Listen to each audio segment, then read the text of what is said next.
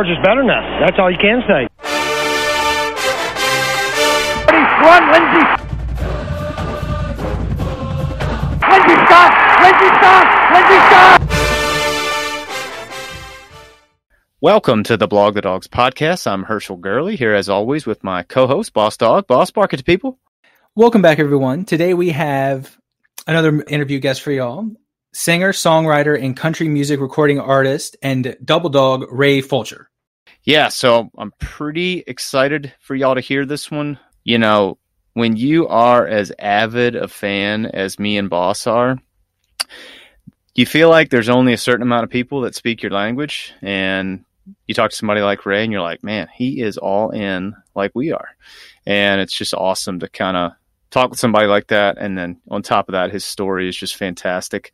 Kind of betting on himself, taking a leap and moving to Nashville and, you know, just doing everything his heart could have ever dreamed of. So just a great story, and great music. So if I could suggest something for you for your summer road trip playlist, why don't you get that, couple of Ray's songs like Down on My Window or Dirt on It or Anything Like You Dance or Song of the Summer. Probably the four that I'm spinning the most in my car. My kids seem to love those four too. So we just been jamming out to some Ray Fulcher stuff since we talked to him. So also give him a follow on Twitter.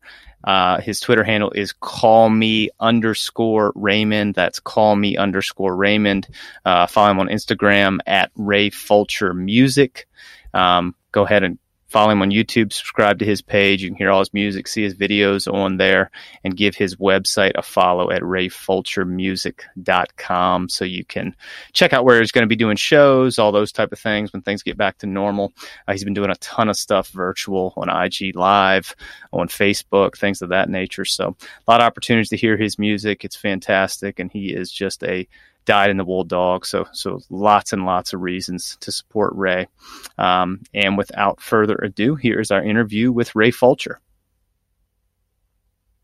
We are fired up to be joined by Ray Fulcher today. Ray is born and raised in Harlem, Georgia. He is a double dog. He got his bachelor's degree and his master's at UGA. He moved to Nashville in 2014 to pursue a career as a singer-songwriter.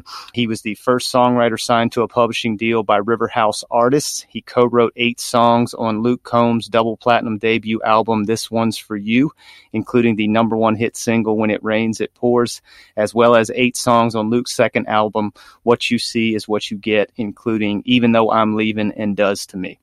Ray is also an accomplished country music artist, touring the country with artists like Chris Janson, Matt Stell, Morgan Wallen, and of course Luke Combs. And his current EP, Somebody Like Me, is available on all major music platforms. Ray, welcome to the show. We're jacked up to have you, brother. How's it going, man? I'm jacked up to be here.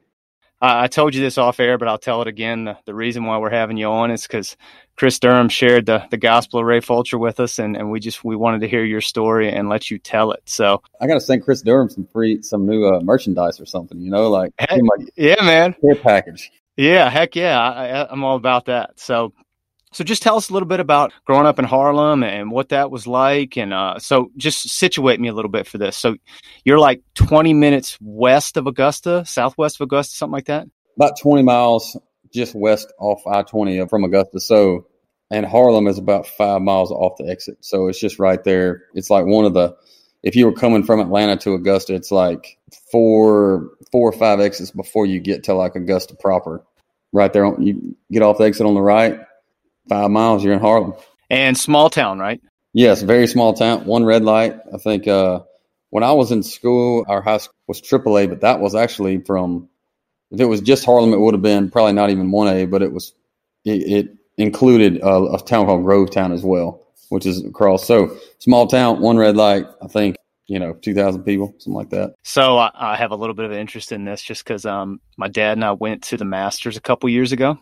And it was so awesome. So, like, what is it like in the Harlem area, like, during that week? Like, do people rent out houses and all that kind of stuff? Like, what's the atmosphere like? Well, that's what's wild about the Masters is even, Harlem is, to get to, like, Augusta National, that's a good, I'd say 30-minute drive to Augusta National.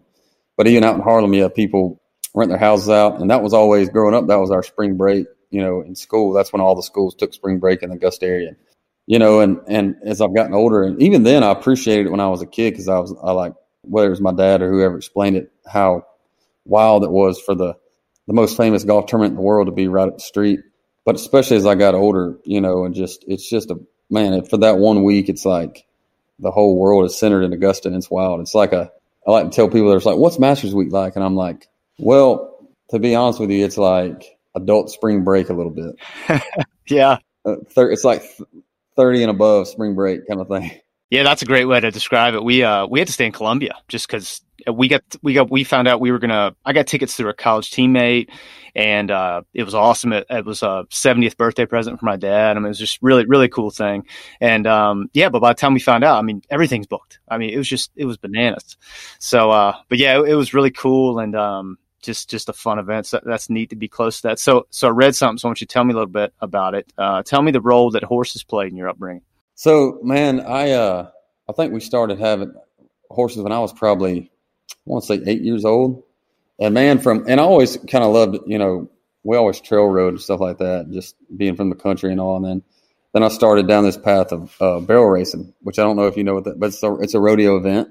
And it's about 16 seconds of one of the biggest adrenaline rushes you could have, being on the back of a horse, running full speed, and like turning these, what amount to 55-gallon drums, and in a pattern, and, seeing who the fastest one is. And the cool thing for guys like me, especially back when I was a kid, is they have what they call they have one different division. So they have the first division, second division, third division. So the fastest horse, period, wins like the first division. And so it's kind of weird how they do it. If I was one of those horses that was like maybe the sixth or seventh fastest horse, I wouldn't be happy about this, because the first five, the top five fastest horses get paid 1 through 5.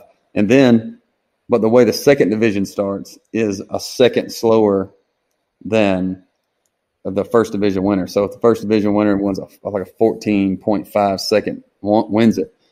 Well, if you're 14.8, you're kind of out of luck. But 15.5 is going to be first place in the second division. 16.5 will be first place in the third division. So there's a lot of right, wrong, or different. I don't know, but it worked out for me because I was in that 2D range a lot of times, So oh, that's cool. So I play a lot of like golf scrambles in the summertime. It's like a golf scramble. They flight it. They flight it. They definitely. Yeah. Oh, that's cool. Yeah. So I mean, did I read that you got to go to like a national event with that? Like, so when I think I was 13, they have a youth, so 18 and under. So each kind of rodeo or show, we call them, no matter how young you are, you can race against all the adults, and that's kind of an all ages heat or whatever, all ages event. But there's also an 18 and under event. So if you can qualify, if you enough points throughout the year, you can qualify for the regional, and then like the world championships. And also if you're under 18, you can also qualify for the world championship or the youth, what they called it, youth world championship. So I got enough, won enough events or placed in enough events to gain enough points to go to kind of a show that was like a more regional kind of show, and then got enough points to where, I made it to the youth world finals, which was in Memphis. And so really cool, man. Looking back on it, I think it's even cooler now looking back on it than I kind of remember it being, because you're a kid and you're in the middle of it. You don't, as an adult, you kind of like understand the significance of events a little more, you know what I mean? And like, man, that was wild that I made it there, and so it's kind of cool and to look back on and to have that kind of thing under my belt. So, yeah, I get that. I played a lot of travel baseball growing up. And we played at a kind of national championship event down at the Wide World of Sports complex at Disney, back when it was first starting, like 98, 99. And it's the same thing. Like we look back at it now and like talk to some of my teammates about it. And it's like, man, that's pretty cool. I mean, you're just worried about like playing, but you look back and you're like, man, that was something. Yeah, that was. So, well, tell me about how the role athletics played in your life. Obviously, like barrel racing is an athletic endeavor, and then you kind of transitioned to high school. And what sports were you playing there, and what was the role that played? My favorite sport growing up was baseball, and I loved football. But when I was a kid, and basketball. I played all three. I played basketball, baseball, and football. I think as a kid, though, my passion was baseball, and in my mind, it was like, I mean, I'm going to be I don't care what y'all say. Like, I'm going to play Major League Baseball. Like, I know that you say it's like 1 in a million, but whatever, bro. You don't know that, And so that was my mindset back then. And and my parents will tell you this until through middle school and some of high school, when when I would get home, when I would get home in time to watch them. But I mean, I would watch as a 7 and 8 year old entire Braves games, all 9 innings. And my parents were always like,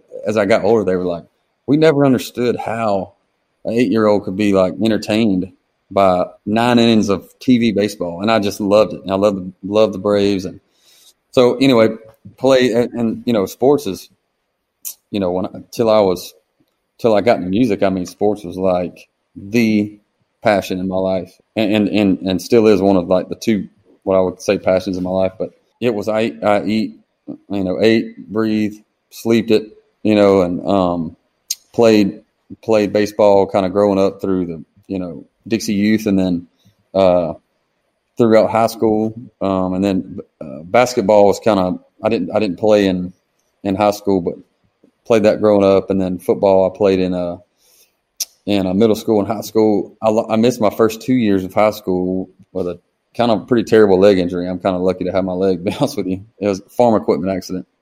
And that accident more than anything probably altered the course of my life, but, looking back, it's a great thing. At the time it was a bummer, obviously. But yeah, so I mean, I had opportunities to go play small colleges, baseball and stuff. And I ended up only losing part of one season in baseball, just the way the injury landed. But football obviously was tougher to come back from with that injury. But anyway, super passionate about that growing up, and then got accepted to the University of Georgia. And then I had a decision to make as far as, am I going to try to play ball at a little school or go to my dream school? Because roll back a little bit, I think there's a couple moments in life where I go, that changed everything. And the first one is the first Georgia football game I went to.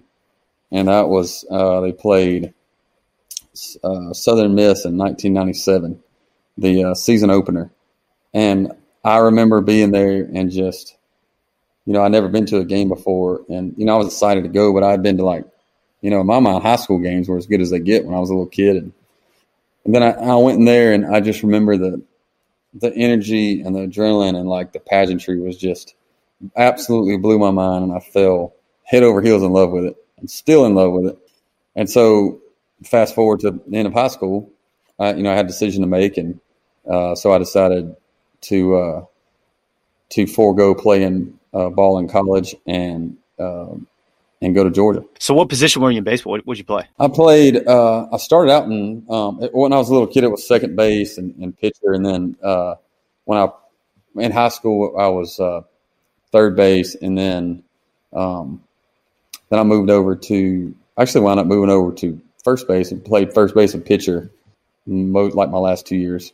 And then what schools were you considering to go play ball at? I think one was Erskine College, I think was one of them. And then I think they were the ones that kind of showed the most interest or whatever. And then it was kind of some walk-on offers and stuff and other places, or just, hey, come make the team kind of thing. And so, and at the end of the day, I just juggled it, and I was like, this is a dream opportunity. I've always wanted to go to Georgia. So, I had to look myself in the mirror and say, are we looking at a Major League Baseball, is this going to be a career? And for me, it was probably should be honest with yourself. It probably ain't going to be. And so I went to Georgia. So I kind of have a little bit of a reverse story. So I went to William and Mary, and I played baseball there. So small school, no big. I mean, we have a football team, but it's 1AA. So it's it ain't much different than high school, really, from a perspective of competitiveness and whatnot. What town is William and Mary in? Williamsburg, so about an hour east of Richmond. I passed through that campus by the stadium a bunch on the road and stuff. So, yeah, that's funny you brought that up. Anyway, well, so a lot of a lot of great football names, right? Like Lou Holtz used to be coach there, Marv Levy, all this stuff, like good history and everything, but it's just not the same, right? So we had fall break after fall practice ended one year, and we had like good friend from high school. She invited us to come down and hang out with her in Athens. Yeah. So my brother was playing at Charlotte, and we were both like, well, hell yeah, like let's go. But we just went to hang out, right? Right. And so dude, we go out all night in Athens, and it's my first time in Athens. Me and him are like, I mean, eyes just big as saucers, right? Like, I mean, it was incredible. So many bars, and she had gotten fake IDs for us. I mean, we were living in High Cotton, brother. So, just like, we probably stayed out till like 3:00, right? So we're thinking we're just gonna sleep in because kick's at 3:30 the next day. Dude, she comes rapping on our door at like 7:45. She's like, it's time to go. We're like, go where? We just got home. So Georgia was playing Auburn. 3:30 kick on CBS, and her mama went to Auburn. So her mama has this big tailgate, like right outside the freshman dorm. Right. And dude, we like tailgate all morning, like great food, great times. I mean, we were just, enamored with it even before we get to the game. So like, we go to the game. She got a student ticket, so we're like passing IDs back through the gates to like get in. And then we sit in the end zone, and it's the game where Jason Campbell's a quarterback, and they're on like the 2-yard line in the fourth quarter. Game was still kind of in jeopardy. Like it was 19-0, but could have gone either way. And Odell Thurman takes it. I mean, all the way to the house, brother. He was thinking about it. Yeah. Oh man, it was like he was. I mean, my brother Chris and I talk about it all the time. It was like he was running right at us. And since then, I mean, we couldn't kick it. I mean, we have been all in ever since that day. It's like similar story to you. Like it was such a. It just changes you a little bit. Like, man. Yeah, it does. So cool. So like, well, so tell me about that then. So you get to Georgia. What year did you start there? I started at Georgia in fall of 2003, actually. 2003. So, oh man. So you're there like David Green, DJ Shockley, SEC championship run, the whole, the quarterback.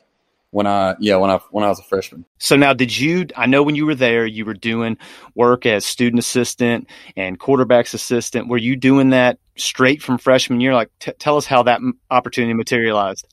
This story the other day, and I was just like thinking back on it about how what I'm about to tell you kind of taught me a life lesson. And it was, so I was there my freshman year and didn't, was just super pumped to be at Georgia, but had no affiliation with the football team. But it was after that, when I went to that first Georgia game, it was almost like, I always had that dream of playing ball, Major League Baseball, but then it became a double dream of like playing football at Georgia. So anyway, obviously I couldn't play football at Georgia, but I was thinking to myself, I'm like, man, if, I can't play, the second best thing would be to somehow work for the team. So it was it was right after spring practice of 2004. So like the end of my freshman year. And I remember going to the football office, just walking in, just wandering around there, and like nobody said nothing to me. And I'm like, that's awesome. So I go down to the second floor where where I figured out the football offices were. And Tammy Mettenberger was the secretary there, which became a really good friend of mine. And so she asked me, and if you know Tammy, you'll just know this is how she is. She goes, can I help you? And I was like, yeah, I don't know. My name's Ray Fulcher. I don't have any affiliation with here, but I just love Georgia.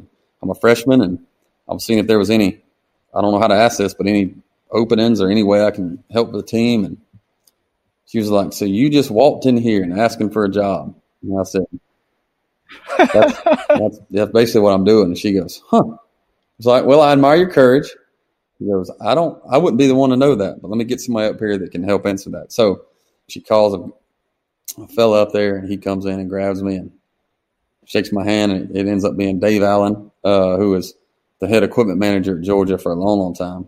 So, and I remember also, if you know Dave, if you knew Dave, then you would know that this is pretty typical of him. But, we don't say anything to me. We just walk down to the equipment room, and he's like, yeah, that's some of the lockers, go check. And then me, I'm like, I think I'm living an outer body experience, he's been doing it for 30 years. So he's just like, yeah, damn towel players leaving damn towels out everywhere, and stuff like that. So we go in the equipment room and we sit down, and we still haven't talked about the job. We're just talking. And so eventually he's like, well, Tammy said you're looking for a job and seemed like a pretty good guy. He's like, we got 2 openings. 2 of these boys got caught drinking. I'm going to have to kick them off.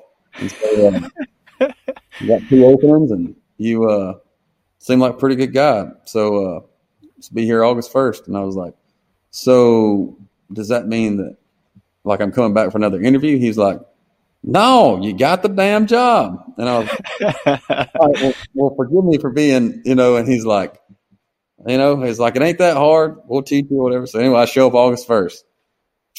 And then the thing about being a manager is, it ain't like high school. It's like, it was, we dealt with all kinds of stuff, not just equipment, but also with the coaches. And like, what we also did is we got paired with a position that we kind of helped out. My first year was running backs. And then I got to know Coach Bobo really well. And as I became a second year guy, I went over to the quarterbacks, and then I became almost like a student assistant too, because I was running all the drills, for Coach Bobo and charting stuff for him and all that. So even though my title was technically manager, I felt a lot more involved, which is awesome to me. I wanted to be as involved as I possibly could be. And man, I stayed there and actually wound up being a graduate assistant. And I mean, I still am such good friends with a lot of those guys. Talked to 2 of them today already, from those years, and some of the best memories of my life. And I remember the first game that I was on the sidelines as Boise State in 2005. So the key is your first year. Your first year is almost like an initiation where you don't get to be on the sideline. It's like you put all the work. And it's like, I was literally putting in. I would get there at 2:00 every day after classes, be there till 8, sometimes 9 at night, and there ain't no days off because it's Saturday's game day and you're doing other stuff. But the first year though, you got to do all the work, but you don't get to be on the sidelines and help during the games. Then as you get older, and especially with Coach Bobo, I needed to be there anyway. And so the whole first year, I still was like, it was almost like a little. I wasn't a player, but it's almost like the movie Rudy, where he's like still having to go to and nobody believes him because he's not on the putting in 50 hours a week, and which I was fine with because I just loved helping. And so I remember in 2005, my first game on the sidelines. I'll never forget that. It was like. I was on this adrenaline rush for just the entire game. And I could have run through a brick wall, and it was, luckily I didn't have anything important to do back then, like on game day, besides like just stuff, kind of reactionary stuff. I didn't have to chart or anything like that. But I'll never forget that Jared Zabransky's first pass got picked off by Daniel Ellerby that game. And I'll always remember the vision of that. So anyway, I went on to, and I'm still buddies with Coach Bobo, and we talk about music and stuff, and I send him music, and so we keep in touch with a lot of those guys. And anyway, I ended up being a graduate assistant and stayed on. So, man, I was with the program from 2004 till I graduated my master's in 2010. Oh, that's incredible. Well, let me ask you this then. So you were there during that time period, which first off, what an awesome time period to be there, right? Like, oh yeah. Absolutely. Yeah. So tell me about, I was in law school in Boston when this happened, but even on TV, it was just ridiculous. But yeah. Tell me about the 07 blackout. Man, I was thinking about that earlier when I was just thinking about this podcast, and it was cool to be able to, well, number one, be there in 2005 with DJ, and awesome guy. And it was cool to be there with him and win the SEC championship that year. And then in 2006, Stafford came along, and I was good buddies with Joe Cox, and me and Joe still talk and stuff. And part of what I did was run routes and stuff sometimes with these guys. And a lot of times I would do the drills with the quarterbacks because I would make a 5 quarterback room. I'd be the 6th guy. So I'd be actually doing the drills with them and stuff. And I remember sometimes I get paired up with Stafford, and he would just about break my rib every day. Anyway, so 2007, the blackout game was just unbelievable. And so it was really cool to be able to be on the inside of that and know that I was kind of in the know to where the head equipment manager and his assistant kept it such good under lock and key that even we didn't know, the guys who work around it every day didn't know until the night before, and they needed our help. And so, but we put out their normal jerseys and stuff, and then we had this couple of other bins that just are normally there anyway. But they had like kind of a wooden top on it. And usually you just take the wooden top off for them to throw their jerseys in and stuff after the game. So we had those same ones in there, but they didn't know what was up under them. So they go out and I had to be out there on the field for warm-ups and stuff. And so, but I knew what was going to be in there when we walked back in. So I remember we walked in the locker room and right before the game, and all of a sudden they Coach Rick said something like, we got an announcement, over here in this corner. And I remember they threw out the first black jersey, and that, you can't have more energy and like more, just, it was the roof. I don't know how the roof didn't come off in the locker room. And those guys coming out of the locker room onto the field, man, people, say this and stuff. And like, that's the only game in my whole tenure where I was like, Auburn doesn't stand a chance today. They just don't stand a chance, kind of like it felt in Williams-Brice in 2012, that night game in Carolina, where it felt a little bit like, I don't think anybody could have beat them that day. And it felt like that 2007 blackout game against Auburn with the black jerseys felt like that. Yeah, so you talked a little bit about the SEC championship game. What was that experience like? I'm always curious what it's like to watch that from the inside and watch a team like that kind of gel. I mean, that team dealt with some things, I think what gets forgotten about that is DJ gets hurt, and if he's not hurt, my brother and I were at the game in Jacksonville. Almost beat him with Joe T. Almost beat him with Joe T, yeah. So you got to figure they win that game, and just one of those years, right? Funny year. And then the Auburn game that year where we were up, and then Cox, I think it was, threw the pass. Brandon Cox throws the pass over the middle at the very end of the game when we're up. And Trey Battle later on, not even then, but later on realizes that he had a concussion. And so he comes up and but he's fighting through it, trying to battle through it, and don't realize that he's even got a concussion. Comes up and, the guy breaks the arm tackle and goes down, and then Paul Oliver strips the ball, and then like any other ball would probably ever do if you did it 100 more times, if it goes out the back of the end zone, it's our ball and we win the game. But it's right in the very back of the end zone, they jump on it. Yep. So so that's how they won that game, and that's 2 losses right there that you just that close to being undefeated going into that game. Yep. Yeah. So then you get to. I remember this game because my wife she was my girlfriend at the time, but she was doing a grad school interview for PT school at Emory. So we were actually in Atlanta that weekend. And, I just remember reading the papers. It was almost like a foregone conclusion that LSU is going to win and kind of make their way. And, dogs just come out firing, baby. And oh, my God. The dome was electric. It was incredible. I've never seen a player hit another gear and be as good as they possibly can be, like DJ played that day. Those deep passes were, putting them in putting them in 4-inch circles. Exactly where, and I remember that was like Sean Bailey's kind of breakout game. He had those 2 long touchdown catches, and but yeah, and then our defense, like Quentin Moses got after old Jamarcus Russell that game, and man, so the way it felt on the sideline was, going into that, obviously being part of the program, it's like we got a real shot at this and stuff, but I don't, the way it went down, it was like they hit LSU in the mouth like right from the beginning. I think it stunned them a little bit, and I don't know if they recovered, to be honest with you, but yeah, that was.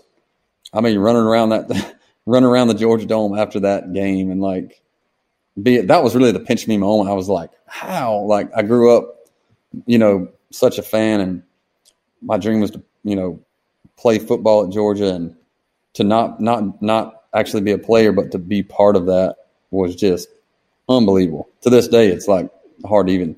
As I'm telling you this story, I'm like, man, that's wild that I, happened to be there. Yeah. So one of the things that my co-host Boss and I've talked about that's been great about doing this podcast is getting to talk with folks connected with the program that have been in the program. You're a fan and you follow it, And so you're invested in it. But what's been great is getting to hear people tell their stories and kind of get to know them a little bit. And it's been incredible. And it's made, I think, the connection even greater because you start to root for them as much as people, you know? So can you talk a little bit about, since you were part of the program for that long, the relationships that you formed with guys and what that means to you now? Yeah. I mean, it was incredible experience. Like you said, I mean, to get to know a lot of those, you know, a lot of those players. Like Joe was a big fisherman. So we would go, I think Joe taught Stafford really a lot of kind of like how to bass fish and stuff. And we would go fishing and just hearing those high school, the stories of the high school lore stories that they can tell are unbelievable. Like the independence, and like Stafford being on that team that wound up in Stafford's high school team wound up getting like 9 guys drafted off that team and stuff. Just unbelievable thing, and just hearing those stories, and then also just getting to know the guys as like people, and then you realize, these are dudes that are just like me, but they're just super talented and super dedicated to their craft, and just locker rooms being how locker rooms will be, just the laughs and the jokes and the funny stuff that happens, and with not just the players, but also,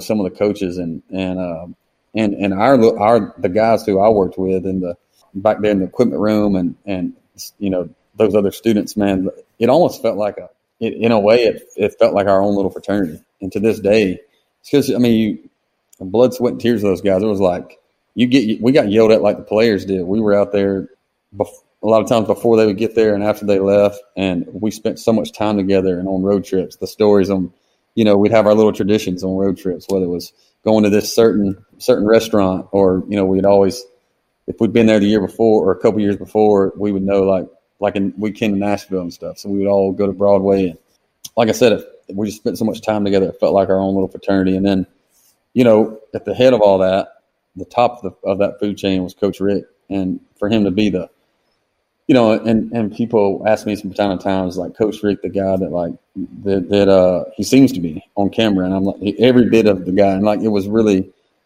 cool to be able to go in and see that what you see is what you get with this guy, and he was,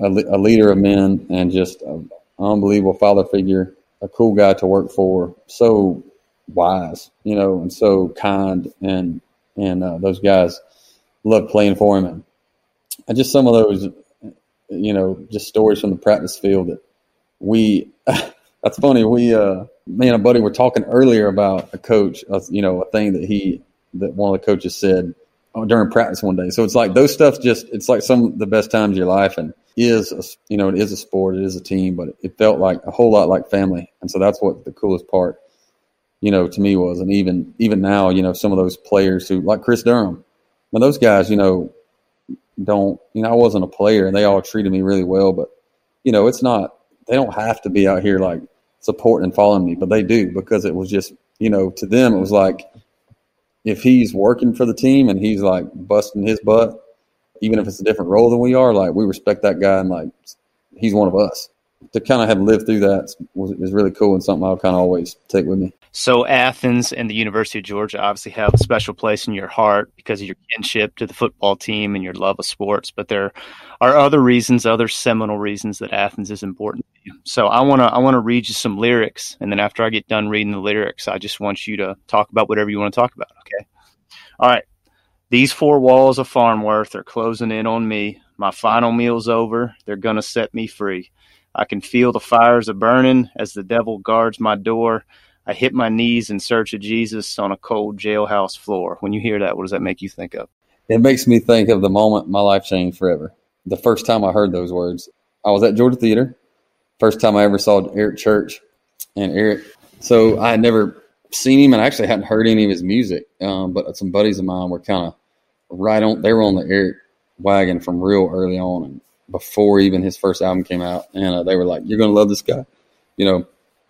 Come and check him out." And so I went to Georgia Theater with him, and halfway through the show, I remember being like already a fan. I was just like, golly, this guy's really good. I'm super glad I came to this, because it was one of those where I didn't know who it was, so it wasn't like I was super pumped about going. I was just like, I'll go with my buddies. And but he he played that song, and I always loved music growing up. I mean, especially country music, but I remember he sent the band off and he played that song by himself. And it's not that the lyrics were something that I'd lived or anything, but it was the way he performed it and the way he made me feel with that song was just something I had never felt before. And I remember just going like, number one, I'm now this guy's biggest fan but number two, I just remember looking around at the people and looking up at him and like thinking to myself, I know this is crazy, but I got to do that. Whatever he's doing, making me feel, however he's making me feel, I got to find a way to make somebody feel like that with a song and a guitar. And at that point, I didn't know how to play guitar. I went the next week and bought a guitar and, to see 14, at least 13, maybe 14 years ago. So anyway, and here we are talking, but that's where it all started, man. That's where the dream started. And it was crazy. And I think that goes back to the Dave Allen thing I was telling you about, is me walking in there, Georgia, that day, like if I had any sense at all of how things worked, I would have been like, I'm not doing that. I'm going to walk in there. They're going to look at me like I'm an idiot. But because I didn't, I just took a chance, just basically, took the jump. It was like, look what happened. And so in my mind, it's like, it happened once. All it takes is a little belief. You know what I mean? So started playing guitar and got good enough to play a couple shows around Athens, which I say good enough. That does not mean I was good. I definitely wasn't back then. As good as I thought I was not. But yeah, man, those lines right there when the start of a whole different trajectory in life for me. I want you to harp on this because I think it's important, and we've had other guests talk about this. I think what happens sometimes when people are pursuing their dream and to the outside world, it seems like they have hit it. The illusion is that all that happened overnight, but that's not how it works. I think your story's great, right? Because so you're talking 2000, 2005, 2006, somewhere in that area. 6, I think, is when he came to Georgia Theater. Yeah, maybe it might have been 7, but somewhere in there. And it's all that work and all that drive that gets you to now. And so tell us a little bit about the mechanics of that journey starting. Like, I'm always curious about this. Like when you embark on a new endeavor like that, like how do you even figure out like, well, man, I can sing, or like, man, I can write, or I can learn. Like, how do you kind of come to all that? For me, it was, and I think if I would have thought it, if my dream would have been like, or if I would have said to myself, oh, I'm going to go to Nashville and make it, I don't think I would have got very far, because here's how my mindset was for me, it was like, if I could make one person feel like Eric did and learn a couple songs and then that was going to be enough for me. So, but here's what happens is you go buy a guitar, and then there's like little bitty dreams within the dream. And so you go buy a guitar, and then you go, well, man, I got this guitar now. Let me learn a couple chords. And you learn a couple chords, and you go, man, I bet I could play a couple songs if I really wanted to. And so then you play some songs, and then you go, man, I know this is wild, but what if I played a couple shows in Athens? And then you play a couple shows, and then you're like, I know this is crazy, but what if I tried to like write my own songs? Like, would anybody care? I'm going to go see if I can write a song. And then it's like one little thing where you go to then all of a sudden you've moved back home from Georgia, or back to Harlem from Athens. And you've been there a couple of years playing out and stuff. And all those little dreams get you to the point where you go, can I make a career out of this? And then that's the craziest one of all. And then the choice of like making the jump to move to Nashville or not, because in country music, if you're not in Nashville, it's just close to impossible as far as commercial country radio and stuff like that. And so that's, for me, it's like if I would have thought the first time that I had like a setback and my goal was like making it in Nashville, that would have seemed like such a distant thing and impossible to accomplish, that it probably would have discouraged me to the point where I just played guitar as a hobby. But for me, it's like that never even came across in my head until it became close enough to reality where I thought I could accomplish it. Before that, it was just these tiny little goals that I like kept setting and kept doing the next thing. So yeah, and it wound up taking 10 years from the time that the dream started till I had my first number one song as a songwriter, and 1,000 shows, 500,000 miles, 500-600 songs written in between to get there. Yeah. So one of my favorite videos, it's kind of one of these things I go back and look at when I kind of need to center. I don't know if you've ever seen it, but Steve Harvey does this thing after Family Feud or after his talk show where he comes out. Have you seen his jump? Like he talks about. So good, man. Oh God, it's so good. Like it just lifts you up, right? And so your story has a lot of that in you, just kind of having faith in the gift and the mission, and that you'll get there. So what was, I guess, to that point? What was your leaping point to go? Okay, I'm going to do it. I'm going to go to Nashville.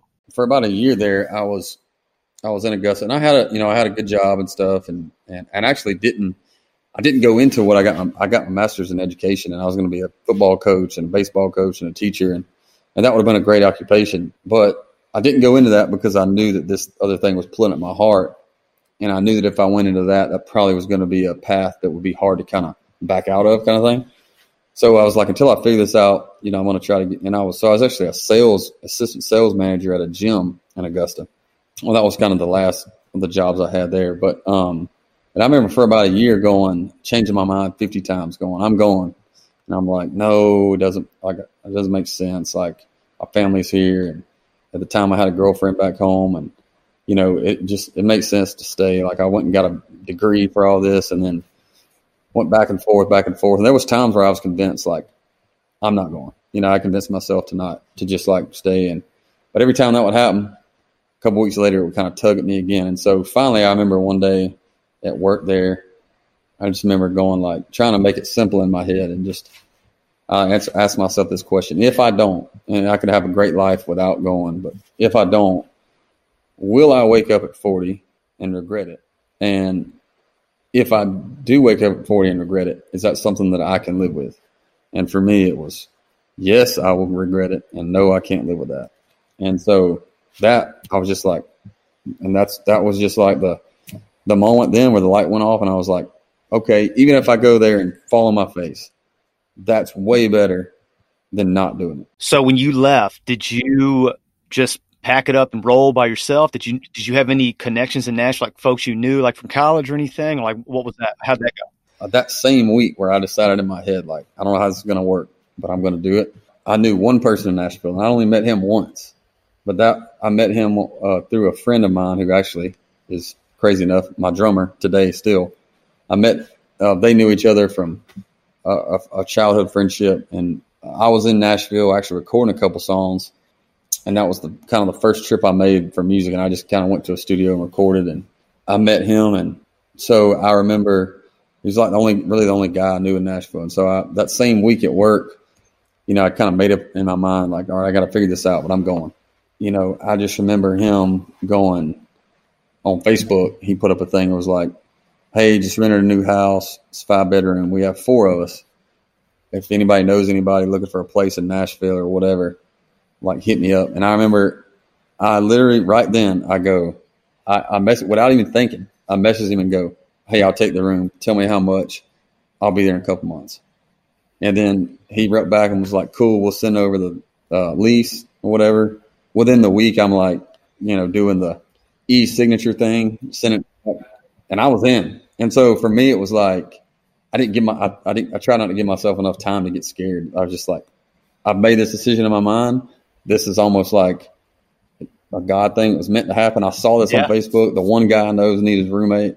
Boom, gone. So May of 2014 is when I moved. So where was the place? What part of Nashville was it in? Antioch. So it was a little 5-bedroom spot. And, man, I stayed there for probably almost 3 years. And we made like a little writing room in the basement area and stuff. And some of those songs that on Luke Combs' first record that we wrote were written down in that little spot, like little tiny room, like down in the basement area of that house. So I got to ask you about this because so my brother used to live in Nashville, one that's a big Dogs fan. Lived there for, I can't remember if Chris lived there 2 or 3 years, but we went out to see him in 2016, and we're fortunate enough to win I say win, but get in on the lottery, and we got tickets to the Bluebird. And 6 o'clock, the 6 o'clock show, and we go, and it's me, my wife, and my brother and his girlfriend at the time, and we sit down, and in the round that night was Lucy Silvas, John Green, Busby, and Barry Dean. Oh, wow. Oh, brother, let me tell you something. I mean, it was magical. And so, like, I am the biggest advocate. Tell anybody that'll listen, hey, we're going to Nashville. Look, I don't care what y'all do. You better beg, bar, and steal and get your butt to the Bluebird. Okay. Tell me your Bluebird stories and your Bluebird experiences. Yeah, so the first time I played at the Bluebird, I was with Luke and Randy Montana, another fellow who's named Rob, who's in Luke's band. And I think Hurricane was kind of on the radio then. But, dude, I'm telling you, I ain't never been more nervous in my life than playing the Bluebird because you're in like the circle. So tell the listeners, it's small. Yeah. So it's a listening room. So it's tiny. It's a listening room, and it's tiny. I mean, it's probably – I'm thinking I think the capacity is like 70, 60 maybe. Yeah, that's right. And a lot of writers' rounds are in Nashville. You'll kind of be on stage like in a line like a normal stage, and people are out in front. Well, this is the songwriters are literally in a circle, and everybody in the center of the room, and then everybody is around them looking into the circle.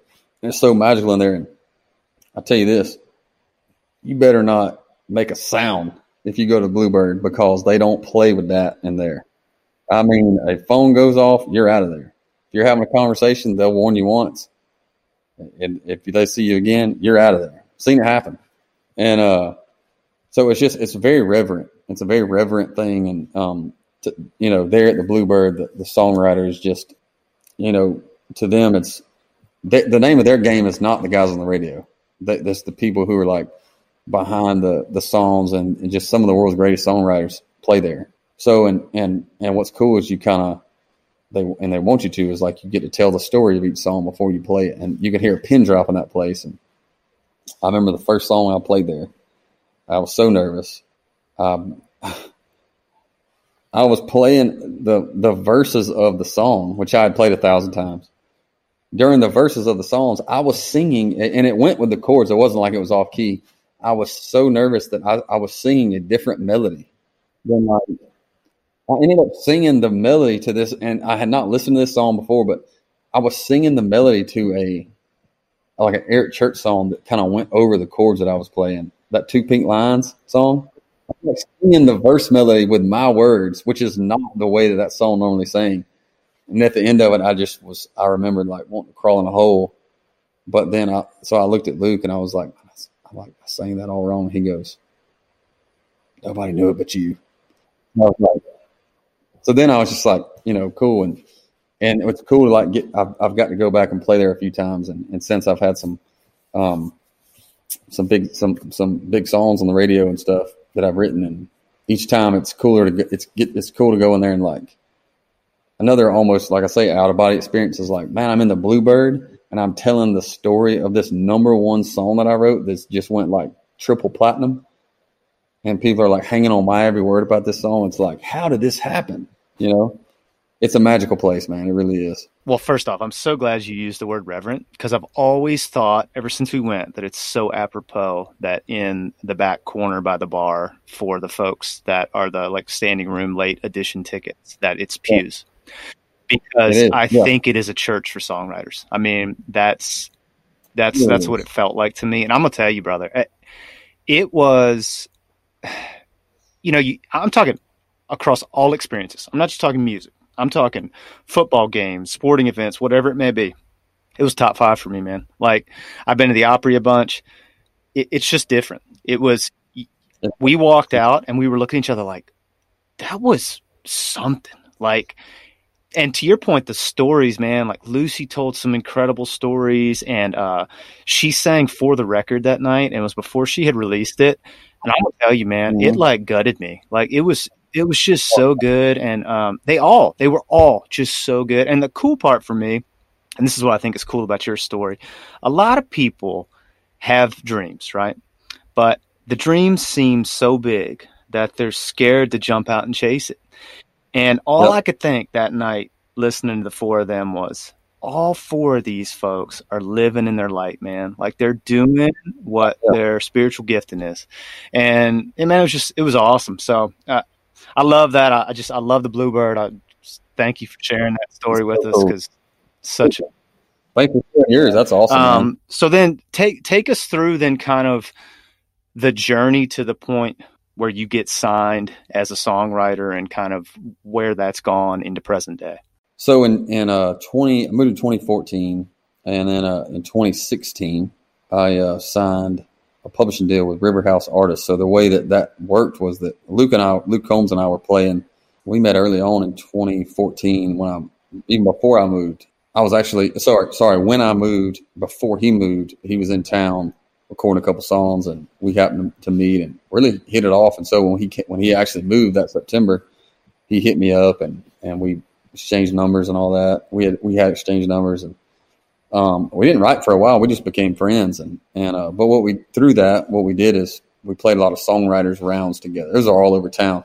Something like the Bluebird's the pinnacle of those, but there's those type of things that happen all over town, and those are not nearly as reverent or as like moving, because of, it's more of like a bar atmosphere or whatever. And anyway, so it was one of those. Luke had just got a manager who is still his manager, and his manager had a friend named Lynn Oliver, who had this dream of starting a publishing company and a record company, and had worked with Jason Isbell at 30 Tigers and some stuff. I had a dream of doing her own thing, and so she came out and saw Luke and I play at this songwriters thing, and then it was after that night where, and Luke and I had been trying to get published deals, didn't know how to, or, he didn't have a record deal, nothing, but she saw something special in us, and, basically was like, hey, Luke, I want you to be my first artist.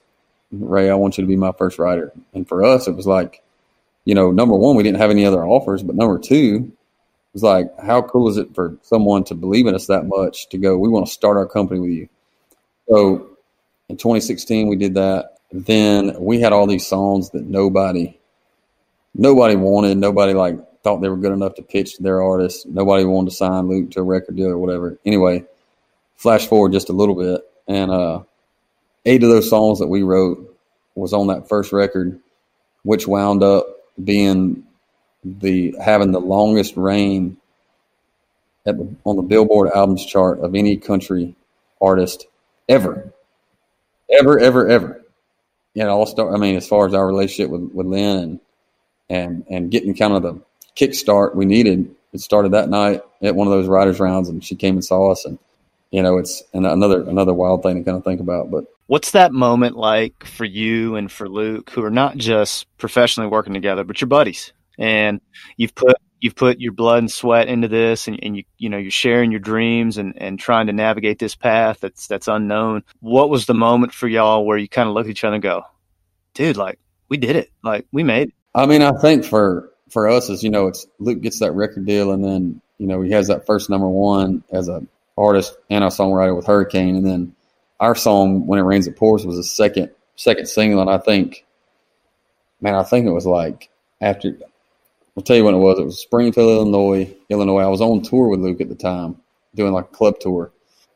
And I played, and every once in a while Luke would kind of call me out on stage and we'd do that song together. But that night he stopped and he's like, hey, y'all, I got a surprise for Ray, and he don't know this. And I'm standing side stage. He's like, I'm about to get him up here, but he don't know that when he sings this song in a second, it's now the number one song in the country. And so I got to go up there and we sang the song and we hugged it out on stage. And then afterwards we were all hanging out and stuff. And I just remember us both being like, dude, we did it. I don't know how, but we did it. Here we are. We have the number. We're best buddies. We wrote songs that we didn't know what people wanted to hear. We just wrote what was in our heart and didn't know if it would work or not. And one of those songs is the number one song in the country right now. How is that possible? We did it. And I just remember that. I'll never forget that night. And I still have it on video somewhere. I'll have to show it to you sometime. But that's incredible, man. That gave me chills, like telling that. What a cool memory. Well, so I want you to tell us a little bit about like the touring piece of it. So you've been back to Athens and played, I know. Oh yeah. Yep. And you've played the Georgia Theater? I have. Yeah. That was like a bucket list moment for me. Yeah. Yeah. So what was that like? First time you step on stage at the Georgia Theater and going, man, like, Of all the full circle moments, I think that was the biggest one because it was a literal full. It wasn't like, oh, I used to love this guy's music and like I got to meet him, which is cool, or I got to play a show with him, which would have been super cool, and I have done that. But to literally be standing in the spot where the dream started, but instead of being in the crowd, being on the stage was super cool. And it's still to this day my favorite venue in the world. You know, I played last year with Luke. I mean, we played 30,000 seat amphitheaters and stuff.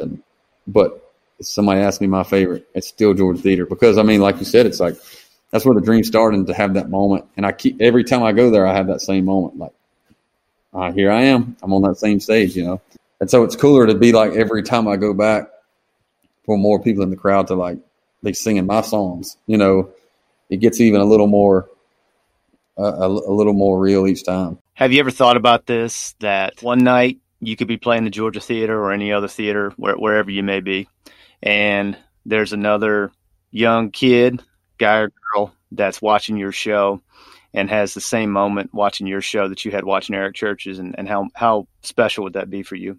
Definitely, man. And I think that would be the pinnacle there because, you know, if I'm ever to have that impact on someone, that would go back to exactly how the dream started when I said to myself, I don't know what he just did to me, but I got to figure out a way to do that.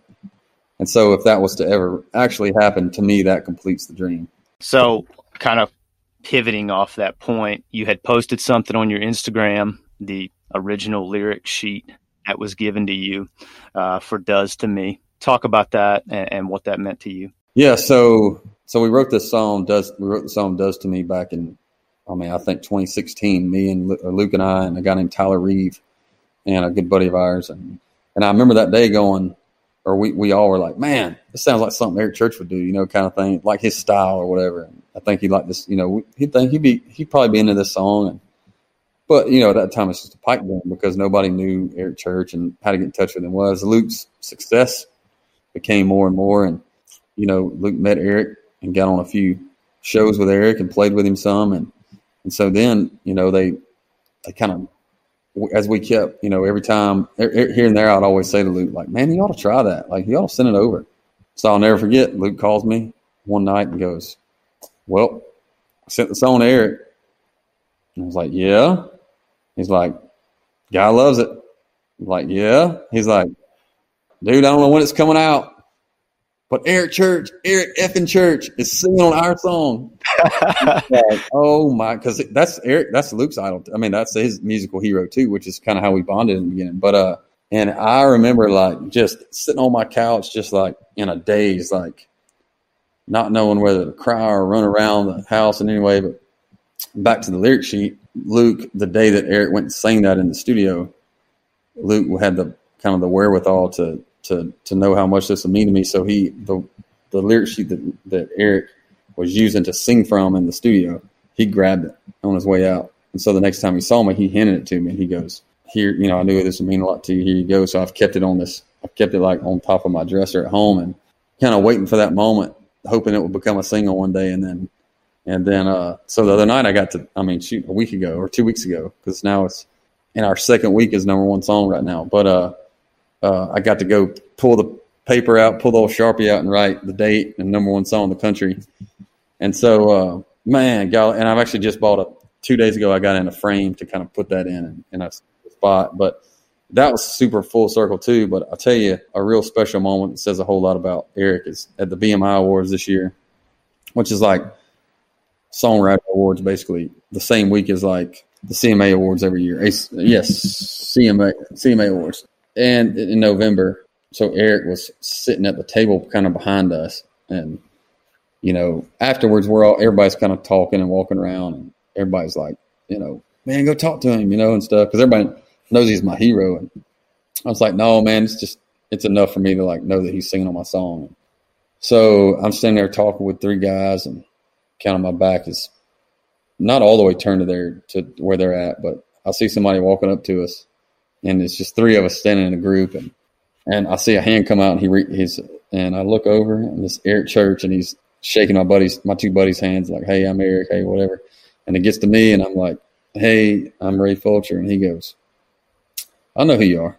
He's like, he's like, I know you don't think this, but I've been seeing the stuff you're doing and listening to songs you wrote, and I just want to tell you, you're doing a great job, and I'm super proud to be on that song. And I mean, I just like, awesome, man. I just, I don't even remember what I said back to him because I was just so, tongue tied, really. But for him to do that, and I'm sure somewhere along the line somebody said to him, "You're that guy's hero," and for him to take the second to come over there and say not only to meet me, but to say, "Hey, man, I think you're doing a great job." It means a lot to me. Oh, that's incredible, man. What a great story. And I'm just thrilled that you had that moment and you're having that success. So tell our listeners everything that you're doing now, where they can go see you live, where they can get your music. I have some suggestions on certain songs, but you can tell them what you think.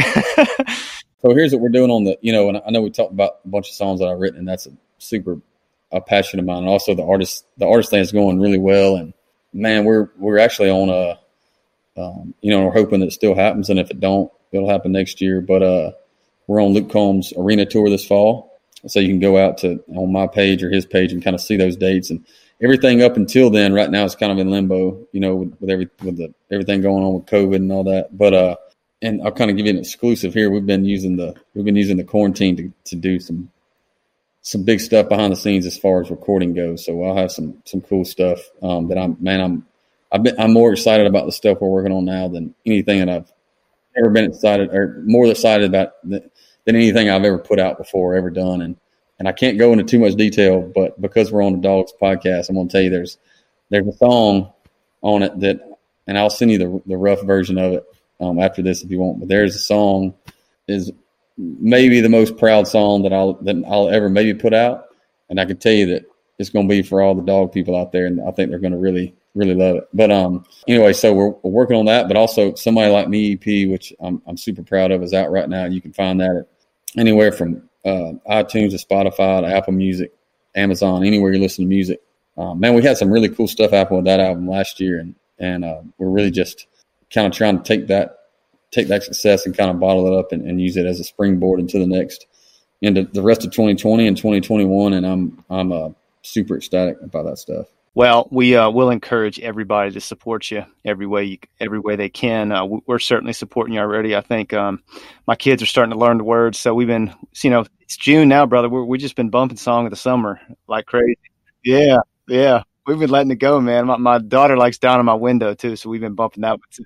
Yeah. So it's good. So, all right, look, we close all our interviews, and thank you so much for being so generous with your time. But we close all our interviews with the Smart 16, which is 16 questions in honor of Coach Smart. So I'm gonna hit them with you. Okay.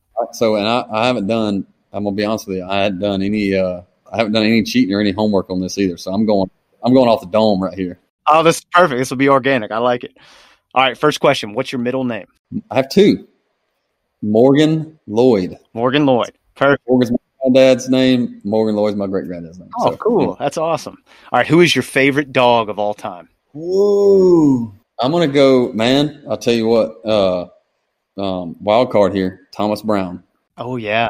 The reason is that guy is he is the hardest worker that I have ever met in my life, and the most humble and kind person to have the ability he did, and to see him shine at Georgia was awesome. But and I know he was a player when I was there, and I have a soft spot in my heart for him. But I'd say he's tough to beat for me, Thomas Brown. That's a good one. All right, what's your favorite game that you were ever a part of? We talked about it already, but the black jersey Auburn 2007. It was a 4-hour rush of adrenaline, so it's hard to beat that one. Yeah, that's tough to beat, brother. All right, what's your favorite rivalry that the Dogs have? Man, I love a lot of them. I would say, and normally I would say Florida, and I love Florida, but I'm going to go with Auburn because my drummer went to Auburn, and me and him have had a ton of memories going to those different games over the years, and it's to me it's that week every year is the perfect football weather. So I'm going to go Auburn. It's so funny. When we started doing these questions, we kind of took like odds. Like, we think people answer stuff like this. And we were like, favorite rivalry is going to be Florida, right? And I'm gonna tell you, Auburn has, and it's really not been close. It has been the answer. Like, Really? yeah. Wow. And I wonder if it's just because, like, geographically, right? So many kids go to one or the other, or have family that went to one or the other. So I don't know, but that has been surprising. So yeah, but that's a great one. I mean, that was my first game, so I'm kind of biased to that one too. So like first game at Stanford. So yeah. All right. Favorite away stadium in the Southeastern Conference? I've been to all of them now, except Ben Hill Griffin, because we play in Jacksonville. Man, I'm gonna have to say Tennessee. And the first time I went there, it's not. I think the first time that we didn't win that first game. It's, man, you go in that thing and it is like a cathedral in there. And and even though Rocky Top gets on our nerves, and stuff, like hearing that song in that stadium is just, I mean, pageantry at its finest, and the way, like I said, just the way it's set up is like those stands go straight up, and it's just such a cool atmosphere. So yeah, that'd be for me. We were at the 15 game where Nick tore his ACL, first offensive play. Yeah. It had rained all morning. It was indicative of how that entire game went. It stunk. But yes, the stadium itself was just crazy. And I also think too, and I know they talk about it, man, that Vile Navy is undersold. Like, that is such a cool deal. That's really cool. Yeah, the way that's all set up, it's neat, man. I'll take that back real quick. I want to correct myself. We won the first game in 05. 07, we lost in 07. Yeah. I remember that one. Yep. Yeah. All right. Loudest home game you've ever attended. I think we might know the answer to that one. I mean, I know we keep going back to that, but it just don't get any louder than it was that day in 07, blackout. All right. You get to choose the headlining act at the Georgia Theater. Who do you choose? And no problem at all if you choose Ray Fulcher. I'll tell you what, we'll go 1A and 1B. I'll say my name, Ray Fulcher, yeah. But number 2, I mean, it's kind of easy too, because it's, it's where the dream started. I would love to see Eric Church again there with everything that's happened since then, and like relive that moment, in a different way. How about Eric Church and Luke there singing "Does For Me"? Oh, let's go. That's the one. Yeah, all right, I'm here for that. All right, let's make that happen. All right, you are at the world's largest outdoor cocktail party. What cocktail are you mixing? Jack and Diet. If you are back in Athens, you get one meal. What's your favorite place to eat in Athens? Good one. Blind Pig. Blind Pig, baby. I love that too, man. Something about that. I get the Blind Pig, and they do this like kind of like pretty hot, like jalapeno, like chicken sandwich, and they bring out the fries that are just done just right, but they've had the seasoning on it. Now, I would say this: that's the one meal I would have of something that's still existing. If I picked one that's something that's not existing anymore, hands down, Peaches on Main, which is a place where we used to go. It's like a meet and three place where we used to go. It was our tradition every home game Friday before we go to the football complex. After class, we'd go to Peaches, and they would cater a lot of stuff there too. But yeah, it's not around anymore, super sadly. But yeah, those two. That's good. All right. So do you have, and this could be either when you were with the team or now as a fan, like watching on TV or watching in the stadium, do you have any game day superstitions? So, yes. So if there is so I have polo shirts that I've kind of accumulated over and so what I'll do is I'll start every season with a different one. All right. And a lot of them have been worn. And, until we lose, I wear the same one, and I do wash it, but I wear the same one. But if we ever slip up, that joker's backward closet, we're going to try another one. So the good thing is that 2017 season, I didn't wear hardly nothing else. But that one I still have it, but it's a one black polo, which makes me think I'd have to say a tie now, like as far as my favorite game ever, the blackout. And then I wasn't working, but I was in the stands at the Rose Bowl. Hard to beat that too. So I'm going to go tie on that one question. So I have 2 points about that answer. First off, phenomenal answer, but I'm a little biased because I literally do the exact same thing. My wife thinks I'm insane. I pick like an outfit. It matters. It does matter. It matters to me. Yeah. So like I pick an outfit every year. So 17, I had this just red shirt with the old dog on it, like not the Nike one, the old dog. Yeah.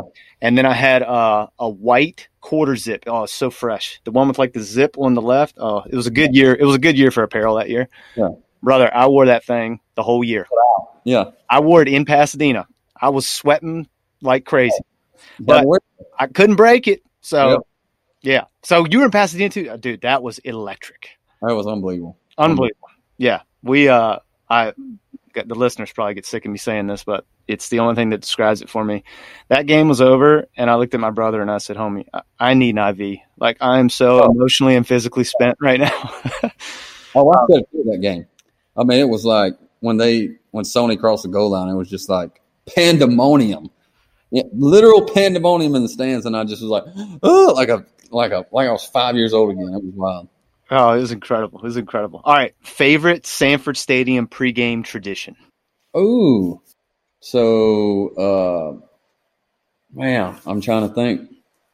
Because I'm thinking back to when I was with the team and then now. I mean, one of the as far as the game day atmosphere, I mean, it's got to be the trumpet horn in the corner. I mean, gives me chills thinking about that.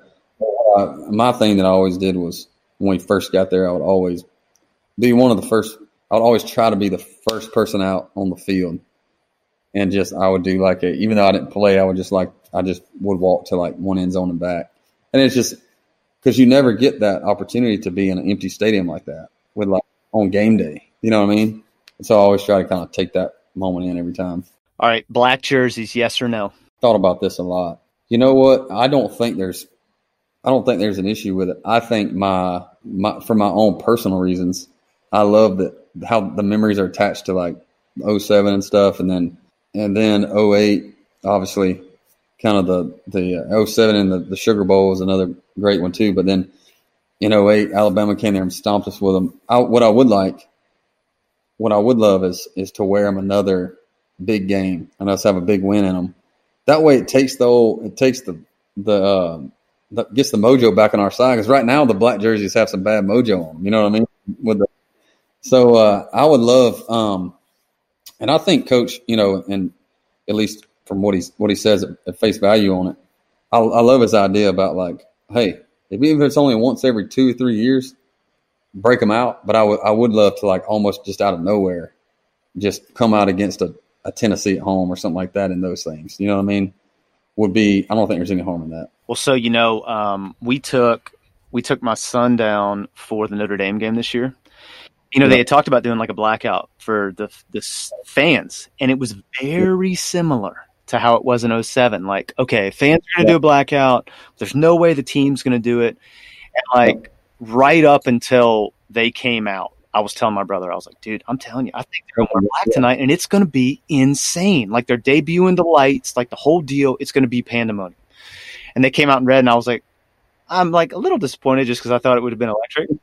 But it was still awesome. But I thought he might have. I'll tell you what, I know we won the great game. It was a great game. They missed a great opportunity for that. With the new lights with black jerseys would have been sick. Oh, it would have been incredible. And it was electric. It was incredible. So I was anyway, some town in Michigan playing. Sorry, I can't remember the name of where it was exactly, but I was in Michigan, up there in the green room watching, and my band is on stage playing the intro music, and I have my in-ears in, and I'm still, I know the listeners can't see, but like I'm still my guitar's around my neck. The intro song is going, and somebody in the talkback mic is like, "Where's Ray at?" and stuff, and I'm still up there watching. I'm like trying to walk away and like set my phone down. I'm like, all right, I got to go. So, yeah.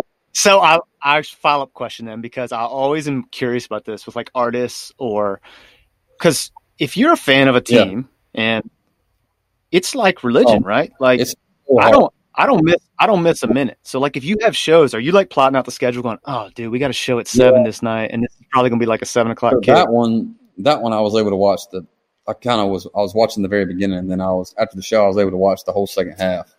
But yeah, it's tough. And what I do to combat that is like, I DVR every game, so that even if, and what sucks about that sometimes is I have to like, obviously you have to live under a rock not to know the outcome sometimes.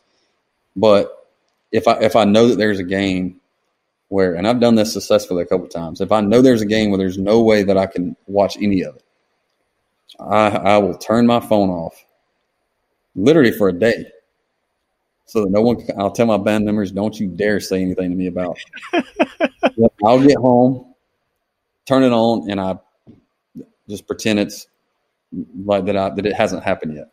Yeah, I've done that twice now. So I know that's extreme, but I do DVR every game. Nope. Hashtag respect for that, because it's me, my brother, and then my co-host. We're on like a group text together. And it's like first rule of the fall, all right? If somebody has like a wedding or like a family event, you got to send out the text. Hey boys, I ain't watching live. Don't send me texts. I don't want to know any of it. I want to know it, yeah. And then you just gotta black it out until you get back and do it. Yeah, it's tough, man. It's text too, and that's why I have to. It's like we have, it's like 15 of us in there, and it's literally every once in a while, like, you know, they'll congratulate me on my number one, or if one of them has a kid or something. It's like, but if it ain't that, it's all dogs. And so on game, you know, and there, it's such a big group that we're like, you know, I'm not going to tell them not to text in it. And so I just have to turn my phone off. If I want to know, I got to turn my phone off. All right. Loss, you're still not over. Oh. Yeah. You know, I don't even want to talk about it. Yeah. It's been the most popular answer for sure. Yeah. I mean, it's, I still have dreams about that. And I'm not kidding. I still have a dream about like winning it and then waking up and being like, no, but yeah. I collapsed like somebody had removed the bones from my lower body. Oh, I was at a friend's house, and when it happened, I walked, you know, everybody's super sad, and I walked outside, got in my truck, and then 30 minutes later, they texted me and were like, hey, man, are you okay? Like, are you cool? Are you okay? Because you're still in our driveway. I was like, I don't want to drive right now. I just got to I got to sit here for a minute. You know, it was so hard to get. And in a lot of ways, I still hadn't. You know, what a great season, though. I mean, but in that, to be that, I think if that's a blowout, it doesn't feel the same. It's like to be that close and to feel that like we probably should have won it is like hard to deal with. That's what we've talked about a lot. Is I feel like folks always get bent out of shape about losses, whatever happens, right? But I'll give you an example. We went to the 18 SEC title game against Alabama. Right. I would take the 19 game 100 times out of 100 over the 18 game, because it was never like it was in question, right? Like this year, it was just like, well, look, they're better than us. They beat the pants off of us. It is what it is. Totally. 18, it took me like 3 weeks to get over that game. It was so brutal. That one was so brutal too. I mean, that one's got to be tied. Oh, and the other one's only overtakes it because it was natty. But though it was the same. Oh, it hurt. Oh, yeah. It was brutal. Well, we don't want to talk about that anymore. All right. What's your order at the Varsity?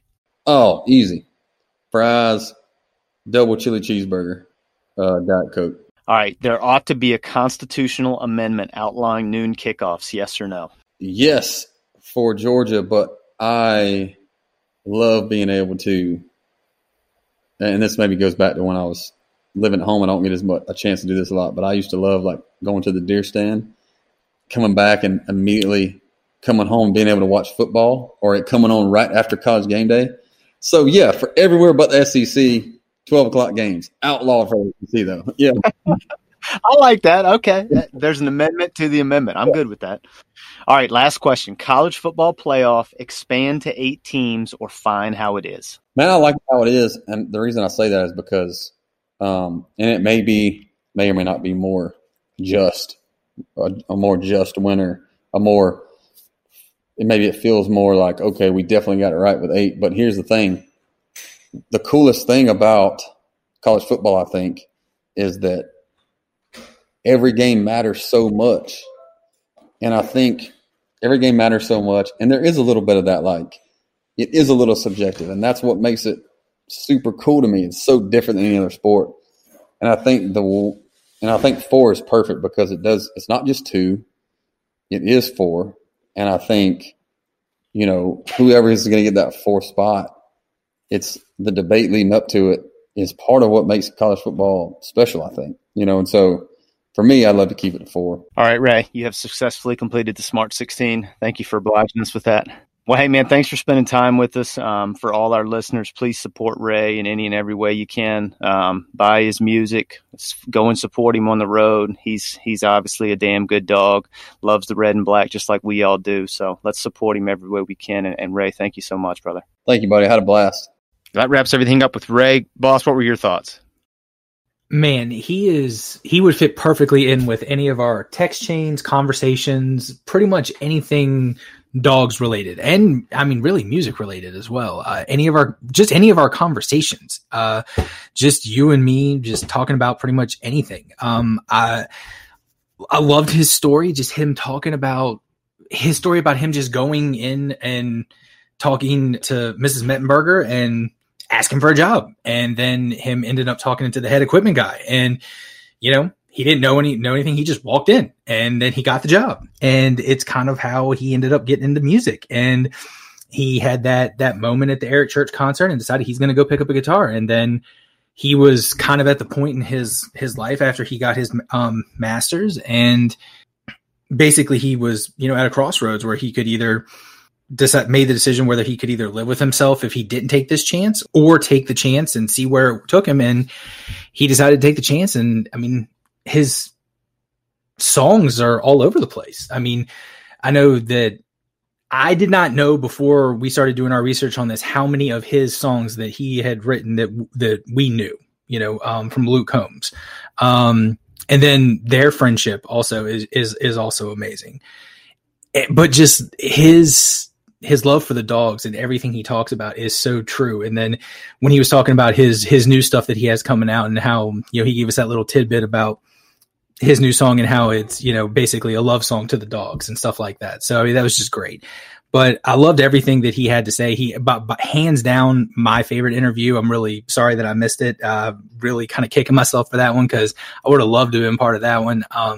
As was listening to it, like I'm laughing and while I'm editing it, and it was a great interview, and I wish him nothing but the best of future success. And I'm a huge Ray Fulcher fan going forward, and I'm rooting for him so hard. Yeah, absolutely. So am I. I mean, I've been so tuned in to everything he's been doing since we talked with him, just because, I mean, first off, just super down to earth guy, was so gracious with his time talking with us. And I mean, told us so many great stories. I mean, I had a lot of different parts of the interview I really enjoyed, but I love when we asked him about, do you have any game day superstitions? And he's like, well, I got a lot of polos, and I've been, I'll pick a polo at the beginning of the year. And he's like telling the story, and I'm thinking to myself, like, this is exactly what I do. Like, we share the same sickness. Like, yeah. I don't know. It's just so funny. It just made me not feel so crazy because somebody else is picking an outfit and sticking with it as long as they're winning. So that was funny. I love country music, and I love Nashville, and I've never had a much more transformative experience than I did when my wife, my brother, and I went to the Bluebird. And so getting to hear him talk about his experiences at the Bluebird was really, really incredible. I loved that. I mean, how cool is that if you're a songwriter and you're a recording artist to have that experience and get to share your music in such an intimate setting. So I loved that. Also just think there's a common theme in his story about not being afraid to step into his light and kind of live in his gifts, right? Like, and I think that starts with not being afraid to ask the question, like, can I do this? So to your point with him going into the building and just asking people like, hey, I'd like to work here, or him going to the concert and him just deciding I'm going to play the guitar and then pursuing music and then coming to a point and just saying, you know what, I'm going to take a chance on myself. I'm going to bet on myself and I'm going to chase this. And even if it's not successful, at least I know I went and did it. I mean, I just think, Dogs fan, non-Dogs fan, just in general, I think that is an awesome, awesome thing. So I loved that. And hey, man, he makes kick-ass music too. I mean, the stuff that he's written with Luke and other country artists is awesome. But I would just encourage everybody, please check out Ray's music. His stuff is awesome. And if you have consumed any of his stuff on IG Live or on Facebook Live or anything like that during all this, I mean, you gotta know he's about to release some fire coming up here shortly. So, and on top of that, man, he's a dog. I mean, that boy is a dog. And if you can't get behind him and you're a fan of the dogs, I don't know what to tell you, man. I mean, he's everything you want to root for. So go support Ray in any way you can. We're going to link all his socials and everything in the show notes of the episode. So please go give him a follow. Please download his music, put it on your playlist, stream it on Spotify. I mean, just support him any way you can. I mean, damn good dog, and we're so jacked up that we get to talk to him. So go dogs, sick 'em. Go dogs. George is better now.